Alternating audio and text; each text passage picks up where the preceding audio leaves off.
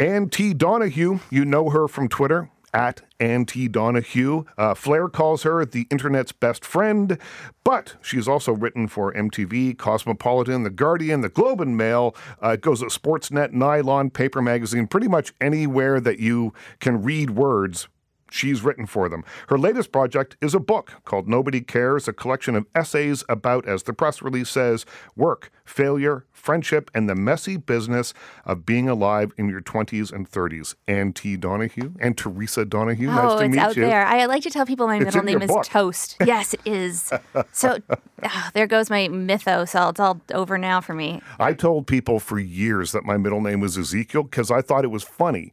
And like 20, 30 years ago, I was telling people that. And then I kind of forgot about it. And I bumped into someone recently who remembered it. And they said, I've always wanted to ask you, where did the middle name Ezekiel come from? Is it a family name? Of course, it's not my middle name. I had no idea what they were talking about, and they had to remind me that that's what I told everyone my middle name. I would have played it up and been like, I don't want to talk about the death of my uncle Ezekiel.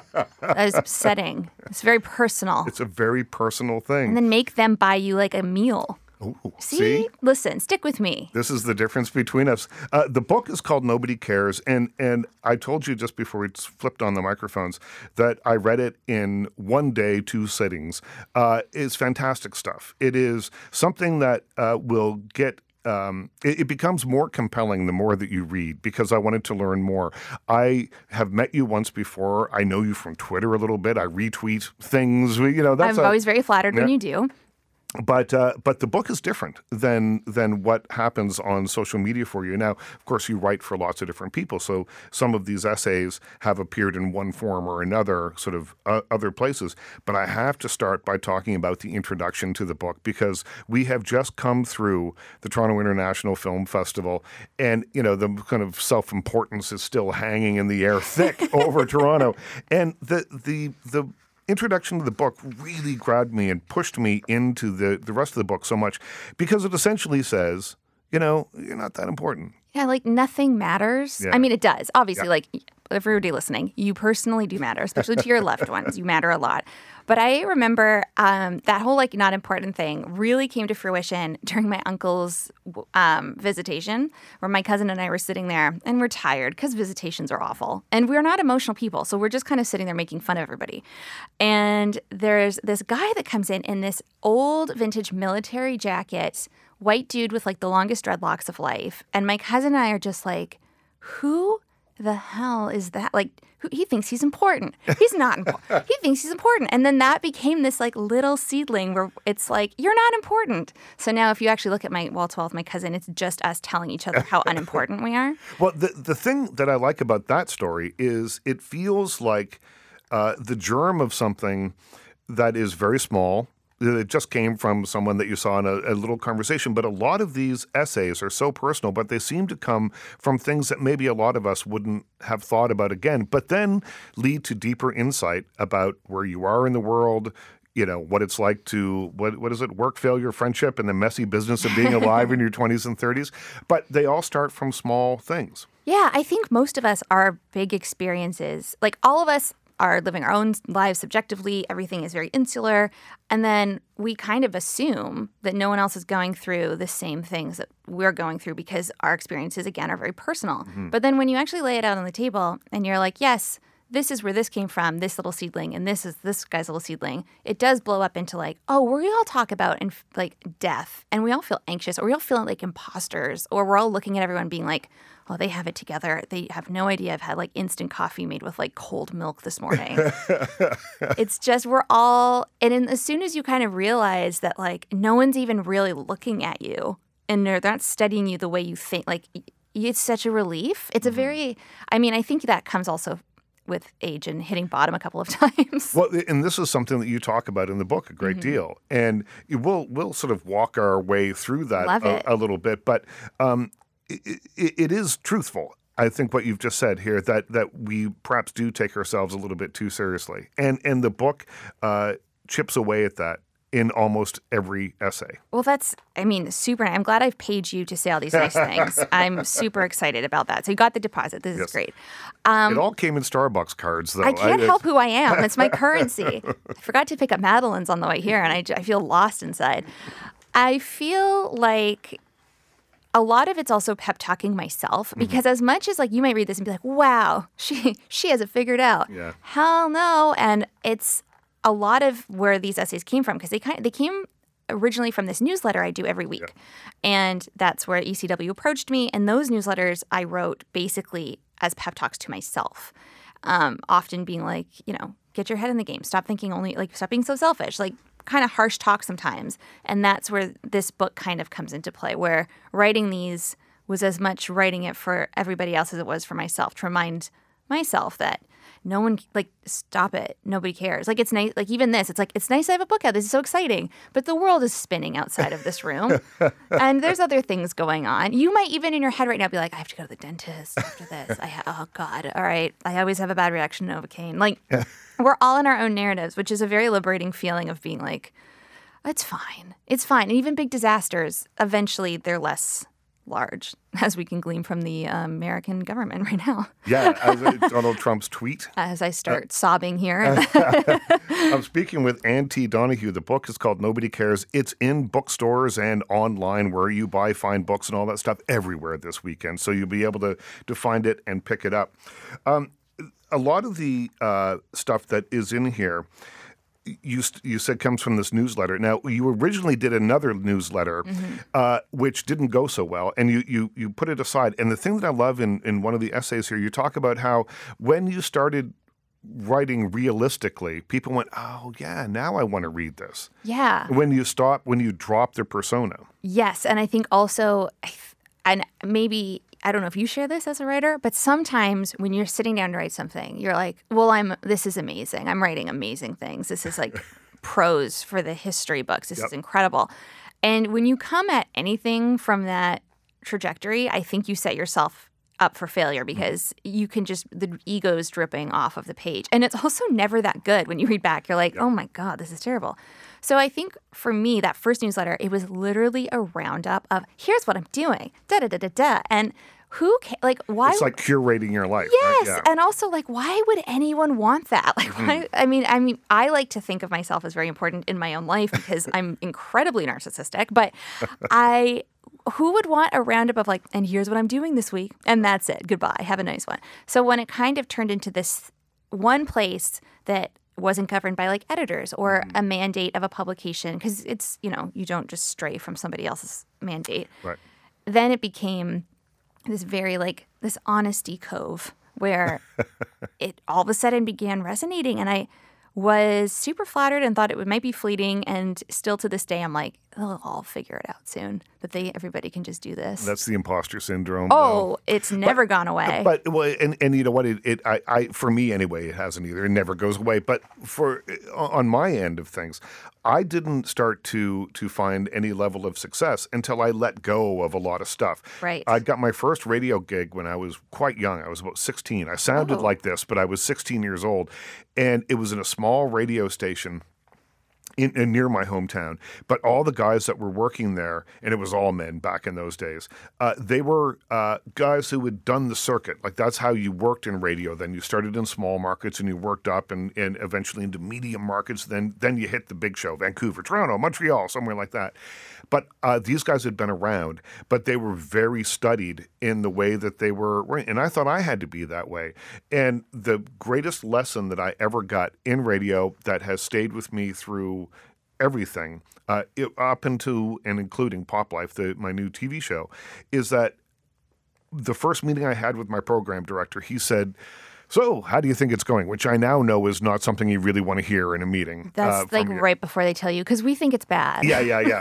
And so that's essentially what he said. I said, well, I think it's going great. I've learned everything there is to know about the Rolling Stones and the whoever else I was playing. And I was just spewing facts and figures. Did you know that the Rolling Stones have had 5 #1 hit singles? And here's the late, whatever it was. The DJ voice. Yeah. And so I did all that. And he said, you know what? People don't care about that. People just want to hear about people. And that's literally the words that kind of changed my life. It took me a long time to figure that out, but those words changed everything for me. I think, honestly, remembering that everyone is, and I'm not saying go out and hug a Nazi or anything like that. I'm just saying that, like, remembering that, like, everyone, I'm looking at the studio, everyone here is a person. Mm-hmm. They all have a life. They're all trying their best. Most people are trying their best for the most part.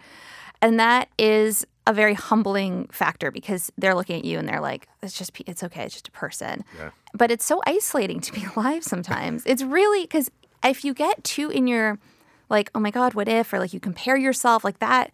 And I mean, social media is a big fan of that. Is a devil. It is a bit of a Social devil. media. I love it, but it's also like you start looking at someone's Instagram account. Well, how do they look so good? And I'm the same age. I don't look that great, or I'm not married and they're married. Like what? And then it's when you connect through the people aspect of it, I think it makes being alive feel a lot less daunting because at the end of the day, we're literally just trudging through, barreling towards death, trying not to hit anybody in our path, which sounds so morose, but it's actually quite like every time I think of it, I'm like, oh, that's a nice thought. Yeah. We're all just trying. Watch people get caught in a rainstorm. Very camaraderie in those moments, too. Well, there's been a number of films at the Toronto International Film Festival this year that have been exactly about that. There's one called Hotel Mumbai, which was about this terrible real-life terrorist attack that happened in 2008. And the whole point of the story is when given adversity, people will rise to the occasion. Yes, I think so, too. And I think it's so easy this is getting so heavy, but it's like I think it's so easy to write everything off, especially right now in the climate that we're in. It's very difficult and very upsetting if you lean towards certain political slants like I do. And I think it's very easy to lose hope and to be like, well, everything's bad, but it's not. And you do start to see things like, well, that was a nice gesture that happened, or it's not. It can be salvaged, and that sometimes is all you need to keep going. When we come back, we continue the conversation with Ann T. Donoghue. The book is called Nobody Cares. It's in bookstores and online right now. Stay with us. My guest in studio is Ann T. Donoghue. Follow her at Ann T. Donoghue on Twitter. Be amused. Be brought into her world. Be shocked at how often I use caps lock. And it's like, she really that excited about oranges? Or draw pictures. Those the stick figure guys to announce what I'm up to. Like I'm eating fish and chips for dinner. Or wearing a scarf. I wore a scarf the other day and it felt amazing. It is too warm today. It is. So I'm quite salty about that. I know. No, I like... I love fall, like September, late September, early October is my time. Yes, likewise. I'll even take November. Yeah, no, I'll take November. Give me November. I'll take December. And then as soon as New Year's happens, I will just go right into my seasonal depression and be like, everything is bad. And then I hate the spring. I think I just should move to Ireland one day where it's just always cold. Yeah, and a little rainy. Rainy. Oh, perfect. Yeah. I can't be in the sun anyways. This is perfect. I need SPF 50 every 15.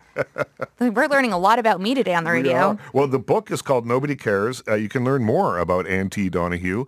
Now, why the T? It's you say in the book it's because there's another Ann Donoghue. Yes. There, right? Right. I wish it was like a really great story. It is not. Actually, there's a creator of CSI named Ann Donoghue. Right, that's what it is. She doesn't have the E, but I get enough @replies asking if people can send me their screenplays. They're like, can I send you my pilot for this? I'm like, I didn't invent CSI. I'm so sorry. I'd be wearing a much more expensive denim jacket right now if I had. And then I believe there was a writer for Billboard. There are a couple Ann Donoghue writers. And then if you Google, there's a random murder that's like, although I only found that after. I wish I could be like, I added the T because of the murder, but that's fine. But yeah, I was also when I quit acting as we saw in there, but that was when that agent at the time was like, you need to add a T because there's already an Ann Donoghue. And then I just kept it and then thought, well, I'll be like Paul F. Tompkins. That's right. That's right. You talk a great deal about failure in this book. I'm not even sure it's failure. It's about quitting things. You are unafraid to say, you know what, enough. I'm out of here. If I hate something, I am gone. I am not doing this. That's why I don't go to parties most of the time, unless I know everybody. Yeah. But and even then, I'm like you. Even then, it can be rough to get me out to things. Yeah. Considering that you're a public person and people hear me on the radio and think, oh, you sound so friendly. Honestly, I don't enjoy groups. I'm not a joiner. I'm not a joiner at all. I've been listening to the Inside NXIVM podcast, and it's like, that was a cult based on like everybody joining in groups. Right. And I'm like, this is my hell. Like, I can't even imagine being around that many people being like, believe in yourself. No, I don't want to. I'm going to watch more Escape to the Country and be angry alone in my house. I love not doing things I don't want to do. And I don't mean I have to pay my bills and I have to, hand in things and I have to show up to places. Yeah. But when it comes to like, well, I have a Friday night, I'd rather have dinner with my best friends than like stand in a room and refuse the canapes because there's dairy in them. You know what I mean? Also, we have a bit of an issue though with What? your hatred of cheese. I do hate know. cheese. And we can talk about that We at another should. time at length because I am a cheeseaholic. And I look like I enjoy you cheese. look great. Thank you, but Don't for 1 minute put yourself down here in my presence. I hate cheese and I always have. Even when I could eat dairy, it's awful unless it's marble and it's grated so thinly you can barely taste it. Right. I know. Let's get everyone, call in and get mad at me, everyone. Especially the Cheese Bureau. Yeah, the dairy They're farmers just of like, Ontario. that's it. I already knew she was lactose free. This is nonsense. This guy in the sound booth is like, he just staged a coup. I He know. threw something at the glass. No, I I'm just know. kidding. Wouldn't that be great? It's reenacted dramatic It scene. wouldn't be the first time. So this book covers everything from your dislike of cheese. Especially that. Especially that is highlighted, but also some other sort of darker periods here as well, which are written about with such honesty that I think that it's important for people who may be in a similar situation to have that kind of unmasked for them. You moved to Toronto with aspirations of becoming a famous writer. Grandeur. And it didn't work out for you in the moment that you were here, even though books are coming out now and that sort of thing. But when you were here, you were in your 20s and it didn't work out for you, and you drank a lot, you were out a lot. I mean, maybe I think your hatred of being out comes from being out I'm a lot. sure it does. I think so. I mean, I was an unmedicated alcoholic. Like that was not, that's a recipe for disaster right there. Like I need to be on mood stabilizers for the rest of my life. I was not on those, not knowing that there was a problem with that. And I talk about that in the book too. But that is one of those, like, yeah, I think if you're going to tell those stories, you have to tell them honestly because otherwise they're not going to have value. And also, what's the worst that can happen? Is somebody going to say like, hey, you suffer from bipolar 2 and you're an alcoholic. Yeah. Like, I already know that. The doctor told me those things. How's it going? Like, what are you going to tell everyone else? It's already in the book. But I remember when I first, this is in there too, but I remember when I first got diagnosed, it seemed so scary and forever. And you're like, I'm not going to live a normal life. Oh my God, blah, blah, blah.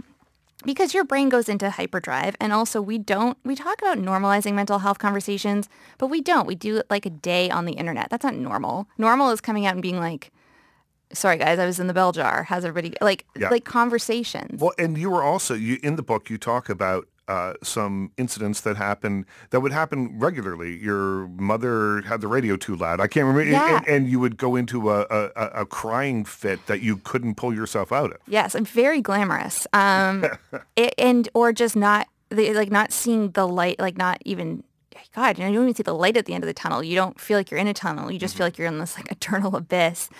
Or the anxiety, or how anxiety isn't just like butterflies before an interview. It can be like, I don't know how I'm going to get to that place. I don't know how I'm going to get to the interview. And then as soon as I, for myself, found that I was able to like start talking about it in a really honest way, it became less of the bold type of my story and more like a footnote. Right. Because you're like, oh, I've made it normal. And I think like that's why I want it. I don't know. I think that's why writing about it honestly meant so much, because I would have hated to have somebody read it and be like, oh, I know the true story, and she just really made it seem glamorous, and that's not how it was at all, because it wasn't. It's not hot being in your like old Victorian apartment with no heat, eating ravioli cold, Yeah. and like crying because you've taken too much cold medicine to sleep. That's not drinking wine out not of the bottle. great. And it's like the bad kind of wine. Like it's not like, and I had a wonderful Cabernet. Like it's like, I bought this for $6. It tastes awful, but I'll take Neocitrin with it too. Like just terrible decisions. And that's also real life. Real life is I hate cheese, and real life is also, been in the bell jar more than a couple of times. And now I can talk about it in a way that doesn't make me feel like that's what I'm going to be defined by. The book is called Nobody Cares. The author is Ann T. Donahue. When we come back, we'll continue to talk about the book. And I want to talk a little bit about sort of crawling out of that hole and finding yourself where you are today. Stay Love with it. us. The book is called Nobody Cares. My guest is Ann T. Donahue. You know her from the internet. Flair calls her the internet's best friend. You can follow her on Twitter at Ann T. Donahue. You must have a myriad of social media accounts, yes? I have Instagram and Twitter, and then I changed my Facebook to be more private because let me have something, people. I act like I'm in demand. It's like 8 people trying to add me, and I knew them from high school. I'm like, no, I don't know you anymore. But so those are my 2. And this is a collection of essays that detail various sections of your life, sort of like microscope slides of your life that we're having a look at. And we've just been talking about when you moved to Toronto and things didn't go quite the way you thought they were going to go, and you kind of fell into a hole a little bit of drinking and self-medication and all that kind of thing, which you were then able to crawl out of. Yay. Yay. So tell me a little bit about that and what it meant to you, like how much of a difference it made in your life. To crawl out of? Because it's hard. Oh, God. And you write about that in the book. The first year was rough. And I remember you saying, I counted down the days to my first anniversary because then there's a thing. Did it. It's a year. I've done made it. Yeah. I remember I had 2 friends over and we were like, yeah, like this is happening. And then probably within that month, I was like, I got 2 flus back to back because I was basically just eating bread. That's all I could afford. And I couldn't put heat on. And I'm very close with my mom and dad. So I was very, very lucky that I could tell my mom, like, I think I'm screwed. Like, something's wrong. And I went home when I was sick and I was like, I don't know what to do. And she and my dad were like, just move home. Like, what is wrong with you? Like, we can't pay your rent for you. Like, we don't have the money to do that. Yeah. But you can stay here and work your debts off. And I remember at the time being like, well, that's horrible. Like, what? I should go back in time and slap young me for waiting so long. And then over that year of moving back, there was a relief that comes with it where you're like, oh, I can afford to get a coffee if I want to. Yeah. But it was also that open communication with my mom and dad and being like, I still don't feel, stable mood-wise. I think I'm going to book a doctor's appointment. And then being like, absolutely, like, we got your back. That's great. That made the difference. Because in Toronto, perhaps your friends would have been, let's just go out and have a drink instead. Or there was like, there was almost like the 2 groups. Like there's the groups that you hang out with because you're out and you're fun and whatever. But then I did have that core best friend gang that would have 100% been like, whatever you need. But I didn't want to let my guard down. So I just never let on. And then after the fact, when I went back and told them everything, they were like, we would have, like, we're not going to, some were like, we don't even want to drink. Like, what is, like, oh my God. And then you're like, I was projecting onto these people that were basically like my family. Because there's all these complicated feelings that come with hitting bottom. Mm-hmm. And then you want to put all of your baggage on other people and blame them a little bit. Right. And then you can't. So you just apologize. You do your apology tour. Well, that's it, right? There are steps to this. Oh, and you hear about them. And I've had a number of friends who have gone through this kind of situation, and the apology tour is a very difficult one. It's can be a difficult weird. Step. Yeah, and I was very lucky in that I was greeted with nothing but support and, oh my God, of course like this happens, and like you've been here for me through this, and blah blah blah. Which is, I think, after writing this, I realized though, this is all very privileged. Like a lot of people don't have families that are going to support them. Right. A lot of people don't have friend groups that are going to support them. A lot of people don't have places to go when they when they can't pay rent anymore. And I think we're seeing this, especially now with like the opioid crisis getting bigger and bigger. Absolutely. And that's becoming a massive like headline, despite it not becoming a headline. It's like from this position of privilege that I've been given, if I can normalize conversations about addiction and mental health in some way, in my own way, that like maybe this will do that, like, because I think there is the fear of stigma, which makes you don't want to talk about things, and then you eventually don't care about the stigma and it's a badge of honor where you're like, whatever, I did it, what are you gonna do?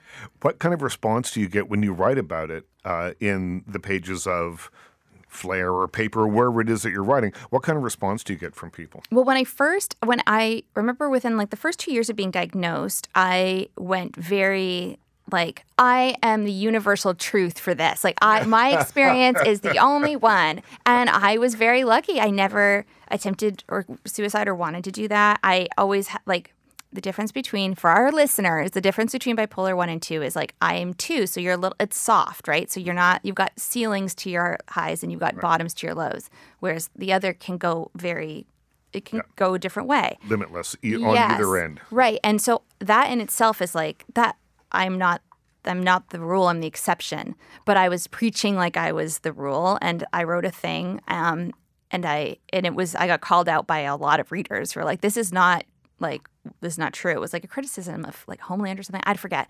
It was years ago. And then like learning how to like, you just have to like your experience is not the experience. And learning that has made me write about it in an honest way. And that has welcomed people who have been very supportive. And now I don't get people yelling at me or telling me. I mean, I get people yelling at me about other things. But when I come to, mental health or addiction, it's not you're projecting yours onto us. It's mostly like, thank you for sharing. Because I think if you come at it from, this was my experience, you can't, what are people going to get mad at that? That's my experience. No, exactly. Because what I found, I had cancer a number of years ago, and I wrote about it. And I didn't write about it until after it was over. I didn't tell anybody except a very close circle of people that needed to know, obviously family. I didn't even tell my father because he lived a long ways away, and I didn't want him to be sitting there concerned. But after it was over, I wrote about it. And it was very clear to me that my experience was singular from after talking to people about it, because there are as many experiences as there are people to experience them in this sort of situation. Yes. And I think it's like when you're in it, and I did not wait enough time to really, and I understand that now, but when you're in it, you're like, well, this is it. Like, this is how it is. Yep. And it's like, well, this is how it is for you. Yep. It's not how it is for everyone else. And it's unfair to say that it is for everyone else or to offer solutions that you don't know anything about. That'd be like, it's, I, as an alcoholic, I can't talk about what it's like to be addicted to heroin. That would be, addiction might be the same, but it's not the same. You know what I mean? Yep. So it's like, but you learn. I'm speaking with Ann T. Donahue. The book is called Nobody Cares. It's in bookstores right now and online, Amazon.ca, all that kind of stuff. You can find it wherever you buy fine and probably not so fine books. But this is a fine book. And who are we to say what's fine? I certainly didn't do well in grade 12 English. Well, the thing that I love about you is your take on pop culture, and you take pop culture seriously. So do you. Yeah, so do I. Pop culture for me is so vitally important because it's our culture. It is everything that we do. It is the little twist tie on a Wonder Bread bag. It is Mickey Mouse. It is everything that we come in contact every day is popular culture. 100%. And I think it's also like the way you can look at the climate in a really Bugs Bunny is so political. When you watch back and you're like, oh my God, that's all like Red Scare stuff. Yep. But like we like to dismiss, I think, some people like to dismiss popular culture because it's not the upper echelons. But I mean, I was never really embraced by that world, so I don't really care what they think.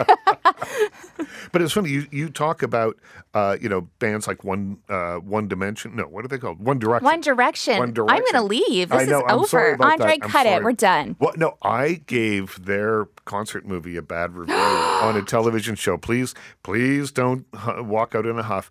And the letters that we got were hilarious in emails. But one person wrote in and said, there was a very rude young man on your television show today. Oh, well, you are a young man. Well, and I'm sure that was a rude review. I have that Morgan Spurlock's documentary, isn't it? Isn't it? This Is Us? Yeah. I own it on DVD. Yeah. Because I'm a big fan of One Direction. Mm-hmm. They're on hiatus. I'll talk about that on another day. But you take pop culture very seriously because it does comment. We just have about 40 seconds here. We'll get to this on the other side. But you talk about pop culture in a way that is lovely because you embrace it and yet look beyond it and sort of look at what it says about us. I try. I think because pop culture was my link to the outside world when I was a kid. I didn't really fit in, so I was like television, movies, music. And I think, and I honestly think that's a pretty common thing. So why would you dismiss something that made you feel like you weren't alone? Riddle me that, listeners. I act like this is a call-in show. I'm like, we'll take another caller. And for the last time. Yeah, it's Angela from Toulouse calling in. What do you got to say, Angela? Hit me. The book is called Nobody Cares. The author is Ann T. Donahue. When we come back, we're going to talk about boy bands, girl bands, teen dramas, all that kind of stuff. Stay with us. The book is called Nobody Cares from ECW Press. The author is Ann T. Donahue. It is a collection of essays that are very specific in one way about your life and things that you've done, but I think that they are universal in the themes that they touch on. Amazing. And that is, I think, what makes this book so interesting, because while I was reading it, I am, as I'm reading about you as a 27-year-old woman living in Toronto, I don't have a great deal of experience with that, except that you were talking about battling alcohol and the life that you were leading and that sort of thing. And that's where it becomes universal. And I think that, a lot of the feelings and things that are in this book and expressed in this book so beautifully are things that we've all thought, no matter our gender or age or whatever. Well, thank you for that. I hope so. I think it's, difficult because I don't know who writing that you begin. I think when you're writing a book, first of all, you begin as this pompous, horrible person where you're like, I am writing a book. Yep. It is the Bible. It's very exciting. And you tell people, I have to go home and work on my book. Yeah. Oh my God. And by the end, you're just like, oh my Lord. And then as that goes on, you're just destroyed by it more and more and more. And like you begin being like, well, the most important people in the world are going to read this book. It's going to be on all of the shelves. And then by the end, you're like, I don't know where I am. The edits, they don't tell you about the edits. Oh, the edits, the editing can be brutal. I just cried through the whole last bit, not to my editors, but silently, just being like, I don't want to do this anymore. Yeah, no, the editing can be brutal. I know one of my books, the book on Ken Russell's movie The Devils, which I spent 2.5 years writing because it was a giant research project. I had to track down actors and directors and cinematographers who were all in their 80s, right? The movie was made a million years ago, and it was tough to find them. It just took forever. So I find them all, I do this thing up, and we cut that book by about half. And it was a grim process, but it turned out really well. In the end, it was worth it. Right. The last round of edits were the start of this year, and a lot of stuff had been happening in my life at the time that we do not need to go into here, but it was like just an amalgamation where like if I'd come home and been like, your whole family's been wiped out, I'd be like, well, no, of course they have. Yeah, that makes sense. This is where the month has been going. This is great. So I remember just being like, you start so self-important and excited, and by the end you're like, I like it. That's all that matters now. Well, you know what? That is all that matters. Though. I think so. I think whenever you make something for public consumption, if you try and tailor it too much, if you think too much about the people that are going to be consuming it, I think that it can throw you off. I think that the stuff that works is stuff that is authentic, stuff that sounds like you. There's a reason you got the book deal. Thank you. Good. Tell my editors that. I hope they're listening. Yes, I think as soon as you like scrape the veneer off and it's just a person talking, it's a lot more like I'd rather hear a person talk than a guru. Yeah, I don't like gurus. But it's tough to get to that point, though. Well, yeah, especially because when you think you're important, as going back to the beginning, is when you think you're important, it's over for you. It's time to go home. Well, I think also that sense of self-importance, though, is a mask so often. Totally. Of course, because you want to run into your high school nemesis at Loblaws and be like, I'm writing a book. And they're like, oh, that never happens. Usually just tell them, they're like, that's cool. You're like, well, that isn't how I imagine that interaction to go. One of the things that always makes me laugh on Twitter when you do it is you write about your enemies and your nemesis, and it always makes me laugh. I hate so many people.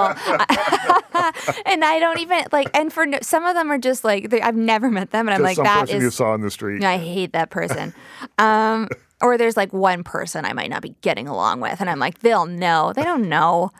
But in my head, it's also like, I am the godfather. I love the story I've created around myself in my head that I've never shared with anyone, but in my head, I'm like, I'm just Don Corleone, and everybody needs to understand. My enemies will pay. Also, saying my enemies is amazing. It's amazingly funny to me. It's so fun. Yeah. Oh my God. I hope they're listening right now, and they're like, it's me. If you think it's you, it's not you. My enemies don't know. I'm stealth.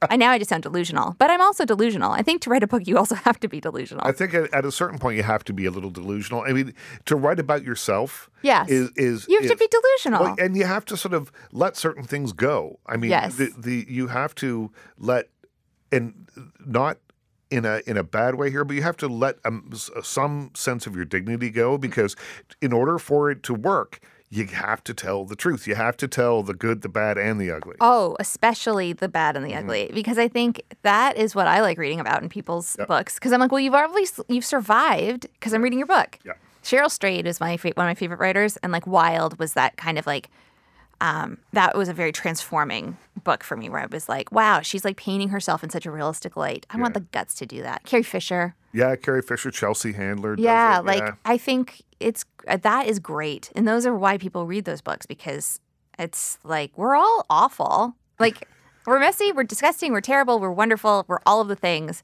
Being a human is insane and like good. That means I don't want to be a robot. I don't even like them. I don't even want to drive a Tesla. I don't trust Elon Musk and his robots. Was there anything here while you were going through that was not in the editing stage, but was in the writing stage where you said, I can't talk about that? Like that made it into the book? Yeah. No. Or not. Yeah. I mean, the only thing I don't really write about, and this is like in most of my work, is like I don't write about relationships and like guys, but that's honestly because Except Leonardo DiCaprio. my boyfriend of a million years, yes. But that's because I wish I could be like, well, because I just want to protect the legacy. I'm like, no, I literally have nothing. It's boring. It's like, I think I even say it in there. I'm like, I'm a cis, white, hetero woman. Like, what more, like, what do I have to bring to the table at this point about love lives and stuff? There's one on there. His real name is not Chad. I was wondering. I changed it. Yeah. And then Does he know? no, we haven't talked in a long time. And I do know the last time we ran into each other, it was at a Stag and Doe, and we got into an argument. And we're in like our late 20s. I was like, oh my God, what is happening? So the moral of that story is change the name of people who are mean to you so that they can never say they're in your book. Right. Yeah.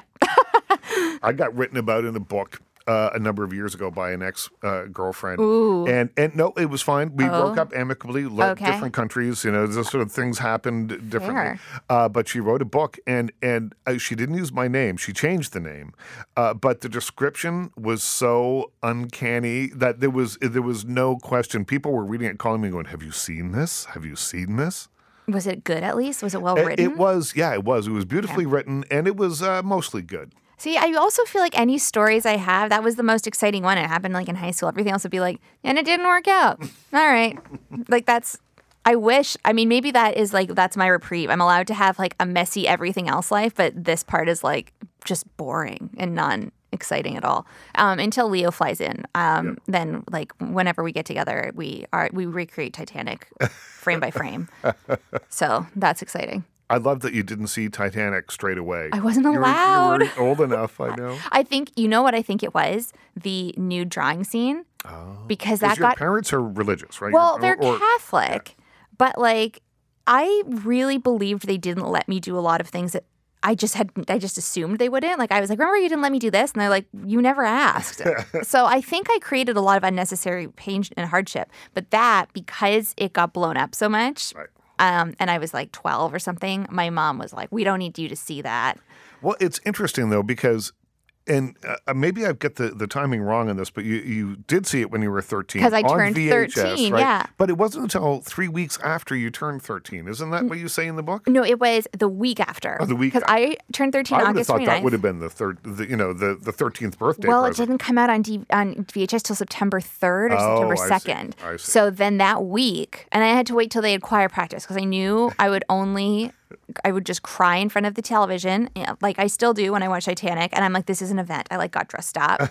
I watched it, and then they came home, and I was still in the remnants of having sobbed my face off. And my mom was like, "Did you like it?" And I'm like, "It's the greatest movie I've ever seen," and it's never changed. My opinion has never changed. It's such an important movie. I feel bad that I'm now hijacking this interview with being like, and let me tell you about Titanic when I saw it the third time. It's interesting, though, because, again, for people growing up, movies are a connection that they make to a certain sort of place and time. And you can't underestimate the power of the art that you're watching to eventually have some interplay with the person you become. That is 100% true. This summer, I went on a bit of a social sabbatical where I'm like, I want to hang out with anyone for a little while. I had gotten really sick, and then I was just really tired. I'm like, I want to prep for the book and feel healthy for all of this stuff. So I hung out at my mom and dad's a lot and just, ate a lot of avocados. And I watched all the movies I loved as a teenager. And you still get the same feelings of like hope that Yeah, you yeah. like are very fleeting when you watch movies now. And like the clothes, and you remember where you were, and then you Insta story it, and then everyone's like, oh my God. And then you have that sense of camaraderie all over again. And you almost feel like it's grade 8 and you're sitting at the back of the room and there's like Steve, who you've loved forever. And you're like, look at me, turn and look at me. Come on. And then he does, and you're like, hi. And he's like, you're so weird. So I feel like there's all of this. Yeah, like movies they can do, I think with the ones you loved when you were a kid and when you were 13, I think especially 13, those are the ones that just like, they have such an impact on who you become as a person. I think so too. They're bigger than life. They Yeah. are often your first real introduction to a lot of ideas and things that maybe you haven't thought of or seen before. They open your eyes if you haven't traveled and you're watching a movie that is set elsewhere. Sure. Like they really do transport people to other places. And that's ultimately why I think they're so important. I love movies, me too. not films, Yeah. movies. I like both. You're allowed. It's your job. You know what? I don't really differentiate. I mean, I think part of it, and again, I grew up in a very small town in Nova Scotia, and I just went to whatever movie they could get. And sometimes we didn't get Saturday Night Fever for 6 months. So I might go see on Saturday night a Bruce Lee movie, and then the second feature was Tarkovsky's Stalker, a 3.5-hour Russian science fiction film, because that's Great. all they had. And so I just saw everything, and I see everything on the same level. Tarkovsky's Stalker and Bruce Lee movies, See, that's one why and the same. That's why I like the way you talk about movies, because it's not that like looking down and being like, who would like this? You're good at that. Barry Hertz is good at that too. He's one of my editors. I'm like, I think that's why I like working with him so much, because it's like you guys are in that camp where it's like, just because it isn't like film. Although I will never forgive you for the One Direction. I'm sorry about that. Yeah, well, Well, you and that woman who accused me of being it was me. rude. I did. That was me. I did that. The book is called Nobody Cares. The author is Ann T. Donahue. What fun. This is. I is can't it. believe we're done. I was looking at your bolded questions there, and I was like, did we miss anything? Are We they haven't fun? we haven't used any of them. Oh my God, is that bad? No, it's not. People It's listening are like, better. yes, that was bad. We wish she had listened more. Well, come back and we'll Okay. do it another time. And we'll actually use the questions I wrote down. Oh, done. Amazing. This was really fun. Thank you so much for having me. Thanks for coming in. My thanks to you for listening, and my thanks to Andre on the board.